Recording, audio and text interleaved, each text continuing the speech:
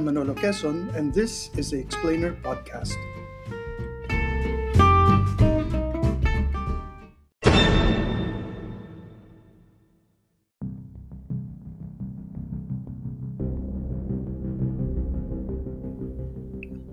Spot.ph Bonifacio is your cubicle seatmate by Manuel L. Quezon III, November 30th, 2017.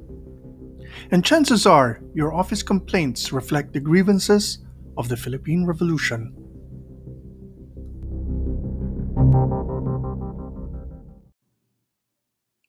Bonifacio had a modest, though not that modest, background, it's true. But let's look at what that precisely meant. His father, Santiago, was a tailor, but had also served as a teniente mayor, one of those petty barrio district positions handed out by cabezas de barangay. A rough analogy might be that Bonifacio was the son of a barangay kagawad. His mother was a Spanish mestiza. He had tutors as a child, but it was being orphaned that led him to being a vendor and then a calligrapher, designing advertising posters and joining a foreign firm, Fleming and Company, in his teens, then Fresel and Company, starting as a night watchman, clerk messenger, and then agent and broker, making him perhaps the equivalent of a Unilever employee today. Bonifacio's wife, the truly formidable Gregoria de Jesus, was gentry, the daughter of a gobernadorcillo of Caloocan. So the equivalent of the son of a barangay kagawad was married to the daughter of a barangay chairman who owned land. Gobernadorcillo de Jesus sent his daughter to supervise tenants and laborers and pay their wages. In fact, her father's objection to her marrying Bonifacio was not his social standing, but his being a Mason, and thus condemned by the church, but good enough to join an association to which Ilustrados belonged. In our class and status conscious society, Bonifacio then might be very much your cubicle seatmate if you work at a multinational corporation or even in a call center. Someone who is nobody in the overall scheme of things, but someone who is a kind of somebody both in his neighborhood and the barangay of his father in law. And this is the point. He's not a remote figure at all in terms of how we make sense of our surroundings, which includes finely tuned social antennae. Whatever the high and mighty think, it's the people who get things done who are often the shrewdest when it comes to figuring out not only who's who, but what's what, which explains much of Bonifacio's success and also his eventual downfall. He was one of the obscure people who got things done. Nor were his times so vastly different as to be incomprehensible. There were telegraphic cables connecting Manila to Hong Kong in 1882. The first bicycle had been introduced in 1889. There were telephones since 1890. The first telephone line had connected the Governor General of the Philippines' office in Intramuros to the Archbishop's Palace, also in Intramuros, showing the lines of authority that not only mattered, but were joined at the hip. The British had built a railroad in 1892. Streetcars were introduced in 1893. In the same year, gas lighting gave way to electric lighting in Intramuros and its suburbs, including the Luneta. On the night of August 29 to 30, 1896, Aguinaldo later wrote he kept watch, looking to see if the lights of the Luneta, 9 miles away, would go out, the signal for the attack of the Katipunan on Intramuros. 5 months after the revolution broke out, the first movie was shown in Manila, while the first inter-island submarine cable for telegraphs linking Manila to the Visayas was laid in 1897. Andres Bonifacio, according to the historian Jim Richardson, insisted on everyone having a photo ID on file in the Katipunan HQ and even kept a cabinet of shame, where the ID photos of delinquent or disgraced members were kept to be exhibited and scorned during meetings. Yet we only have one faded photo of Andres Bonifacio, and most of the familiar representations of him only have a slight resemblance to that authentic image. Practically all our founding fathers and founding mothers took time to have their photos taken, which, when you think of it, should remind us that the era of the Philippine Revolution was, in many ways, the modern era. But these were modern times only up to a point. To the catalogue of things that were features of life at the time must be added something that was not. Among Bonifacio's skills, for example, was that of being a calligrapher. There may have been telephones and telegrams and printing presses, but somehow not many typewriters, which is why men capable of beautiful penmanship, like Bonifacio, could make a living as clerks in commercial enterprises. Hence, we are close in enough in time to relate, but far enough in time to need to be careful in our comparisons. In many ways, our society remains unchanged, but its component parts have evolved since then. We have to understand four great divisions in our society at the time. They were the Principalia, the Ilustrados, a tiny middle class, and everyone else. In simplest terms, the Principalia were the provincial barons, inheritors of authority in local communities derived from leadership since pre colonial times. A barrio was headed by a cabeza de barangay, and the cabezas de barangay in an area would in turn pick their gobernadorcillo, a title known after 1890 as the Capitan Municipal, whose job it was to coordinate the gobernadorcillos when it came to their two top duties: collecting taxes from payment of the residence certificate or cedula, and organizing the period of community labor. Everyone, except of course the cabezas and capitanes, were required to render the Spanish government for free 40 days out of every year. Gobernadorcillos, of course, also had the power of patronage. They appointed or were served by elected flunkies tasked with police work, including selecting and supervising the local cops, establishing property and pasture boundaries, and picking clerks to do paperwork. We know that by the twilight of the Spanish period, they had become dissatisfied with this setup because their duties had come to outstrip their privileges. Prior to 1844, the Principalia, by virtue of office, acted as the commercial agents of the Spanish provincial governors, who, in turn, had virtually monopolized insular trade. In addition, the Principalia also got a cut of the taxes they collected. A third source was from bribes from local residents, say to avoid the 40 days of annual service required. A fourth source was skimming from buying official supplies for the town. But ironically, as the derelict Spanish Empire tried to modernize and make its colonial rule more efficient, the age old opportunities for making money started being reduced. To make things worse, Imperial Manila decreed that if, say, a barrio was supposed to produce a certain amount of taxes and the cabeza didn't collect the expected amount, then the cabeza would have to fork over the difference out of his own pocket. This also meant that government work required more and more paperwork and more fees. The public started hating their local officials every bit as much as their foreign overlords. In the meantime, a new type of Filipino was emerging who may not have had inherited prestige like the Principalia, but who, because of education and the opening up of the economy, suddenly had more money and thus eventually more prestige than the established Principalia families. These were the Ilustrados, who, on the other hand, identified themselves primarily by means of educational attainment.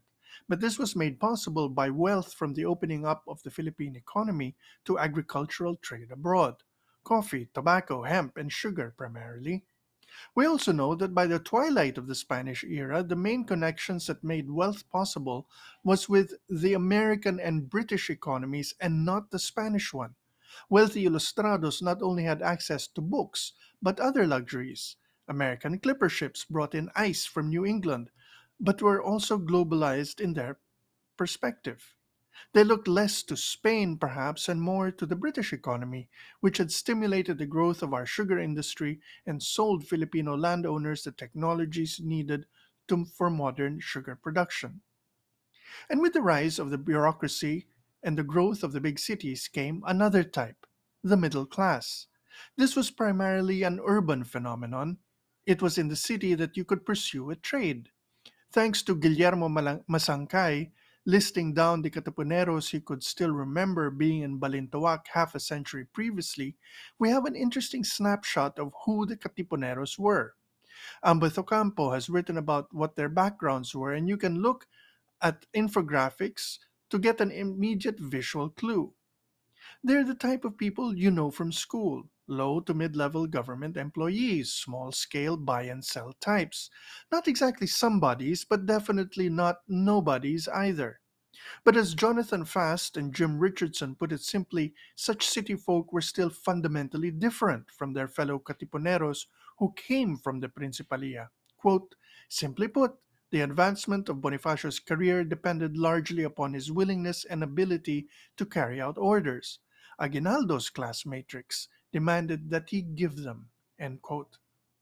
An interesting detail is that as the security situation deteriorated in Manila, paranoid Spanish officials decided Malacañang Palace needed a better fence, and the one who won the contract to build the new perimeter wall for the palace was a Katipunero. Again, as in Masangkai's list, this suggests a particular type of mid-level, middle-class person, in this case a contractor, the likes of which there are still a plenty of in our society today. As for everyone else, the silent majority are silent because, unlike the middle and upper classes, they did not record, nor did too many people record for them, their opinions and views on things going on, primarily because they were illiterate. Which is not to say that they did not have opinions or think things through, but their means of communications were not the kind that survives in documents. Their thoughts and aspirations exist in stories, in songs, in objects such as talismans, and in instances where their words were listened to and recorded, accurately or not, it depends, by scribes or their leaders in decrees, letters, and memoirs. The more things change, the more they remain the same. You could be born into wealth or have made your own fortune, but sooner or later, you need people from other backgrounds to work for you. So, in this manner, our society plays both fast and free with the pecking order. Families that produced generations of gobernadorcillos and cabezas de barangay might find themselves marrying into ilustrado families. Lazy cabezas and enterprising ilustrados in turn might seek out poor but eager classmates or other individuals to be clerks, bookkeepers, or assistants in the same manner that British, Spanish, or German merchants would need similarly skilled workers to keep their books and manage inventory. But everyone, sooner or later, would find their ambitions checked by the presence of the Spaniards. The Principalia had to answer to them. The Ilustrados had to kowtow to them. Exasperated by their inefficiency compared to their businesslike partners and customers from Britain or America. The middle class knew they could never go beyond middle management because not only was upper management for Principalia or Ilustrado types, but the real power still lay in the hands of the Spaniards. And the silent majority found itself, if in the provinces, no longer independent farmers but mere sakadas or kasamas, or in the cities, dwellers of slums trying to eke out lives as vendors, laundresses, and so forth. Whether in Letran de Ateneo or UST, old and new rich and upwardly mobile young men not only got to know each other but got exposed to big ideas from the outside world, where Spain was considered a decrepit country and where the union of church and state was already, in the 19th, something considered a scandalous relic of the 18th century.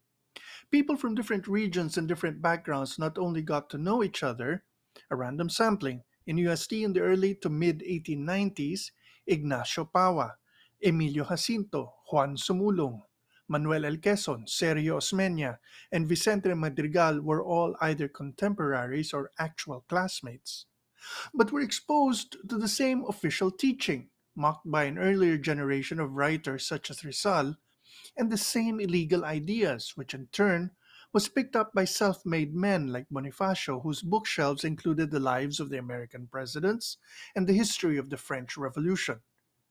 And all, in one way or another, if you look at the story of their lives, reached the same fundamental realization. Whatever their personal worth, they were considered second class citizens compared to the Spaniards. As the first to express the colossal stupidity of this reality, and to suggest that yesterday's Indio was actually something that ought to be known as a Filipino. Rizal was head and shoulders above all others in the eyes of every single person who was fed up with this reality. When Rizal tried to put together La Liga Filipina, which is a candidate for consideration as the first Filipino NGO, it was headed by an ilustrado himself, but included able but obscure people like Apolinario Mabini and Andres Bonifacio himself. Imagine that. Though even today, such a mix of backgrounds wouldn't be surprising in a Rotary, Lions, Kiwanis, or Masonic Lodge. Jonathan Fast and Jim Richardson wrote that if there was one single idea that set apart the city Katipuneros from not only other Katipuneros from the provinces, but the Ilustrados and the Principalia, it was the idea of equality. Up to date on the kind of thinking going on abroad, some ilustrados categorize the Katipuneros as, quote, communistic, end quote, even though Fast and Richardson point out that Emilio Jacinto himself had written that, quote, superiority in wealth was to be understood, end quote. What the Katipunan objected to was exploitation, just as it opposed the idea that some people might be inherently superior to others. And besides, while Rizal, Luna, Mabini, Bonifacio, and to a certain extent possibly even Aguinaldo might be familiar with the same events and concepts, the French and American revolutions and Masonry, for example, each of them might interpret not only those events but the ideas they represented in different ways. So Rizal announced from jail his belief reforms would only work if they came from above, and denounced the Katipunan as rash and ill-fated. Antonio Luna mocked the invitation to join the revolution by baring his teeth and asking, did they intend to fight it armed only with their pearly whites? Mabini, as a lawyer, thought it ill-advised, as Rizal did, while only Bonifacio dared not only plot but lead urban insurrection, while Aguinaldo, from his municipal chieftain's point of view, eventually joined the fight. Bonifacio had the organizing ability in the city, but it was people like Aguinaldo who had a bailiwick, which granted not just a certain degree of self assurance, but numbers to command. Neither Rizal, who only had his bulging brain, nor the Lunas, who had social standing and wealth but neither armed followers nor a home turf to command, had any assurance that what began might continue on the track originally proclaimed. Fast and Richardson, in their book, explore at length the thought processes, candidly expressed at the time, of many members of the Principalia and the Ilustrados. We may despise Spain. We may want to control our own destiny. But what if it fails? What will we lose? Or worse, what if we win but lose control? Outnumbered not only by these city folk, these clerks, minor officials, and other small people, but the farmers and other peasants being told stories about liberty, equality, and brotherhood, where would it stop? If they chop off the noses of Ivory Santos now, might they not cut off the heads of mestizo planters tomorrow? And so it would turn out. Bonifacio, the man who got things done, would be done in by the men who didn't want all that much done in case it did them in. The Ilustrados, with their long view, could think in terms of generations. The Principalia had a much shorter time frame and much blunter objectives to be top dog, but leave the pack system unchanged.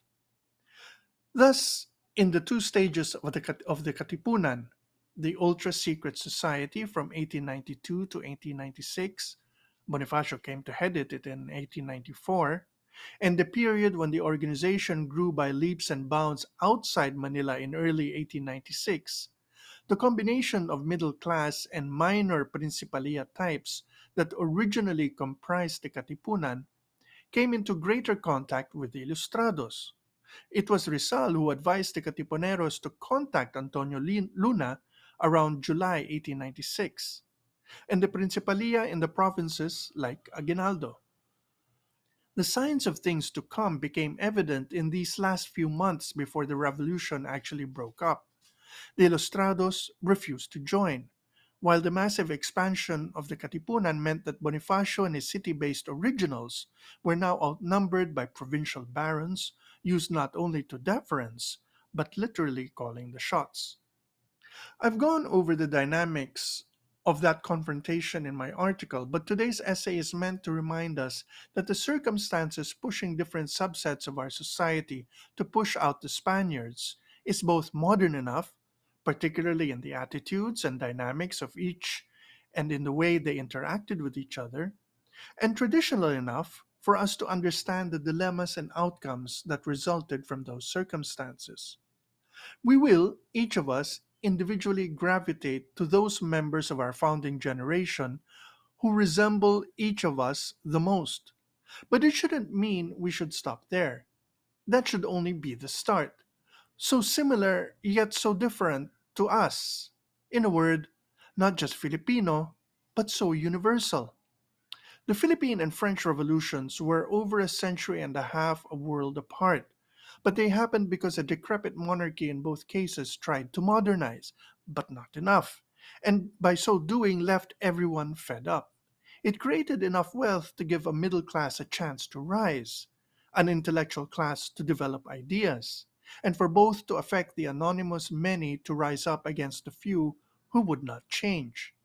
It unleashed the blood in the name of liberty, equality, and brotherhood, and devoured its own children until, at a certain point, a society that had revolted settled for peace after dictatorship and foreign conquest. Robespierre and Bonifacio faces bloodied and shattered after being arrested and subjected to a show trial and execution, died as they had previously condemned others to die, replaced in both cases by a dictator who promised competence, order, discipline, and success.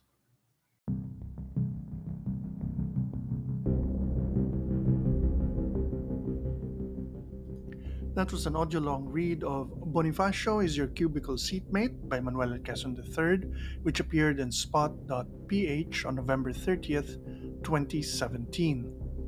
Much of this article came from Jonathan Fast and Jim Richardson's book Roots of Dependency: Political and Economic Revolution in 19th Century Philippines, Foundation for Nationalist Studies, Quezon City, 1979.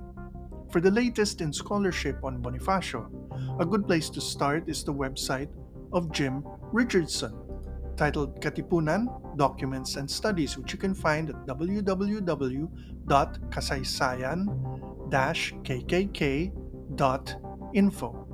Do visit it.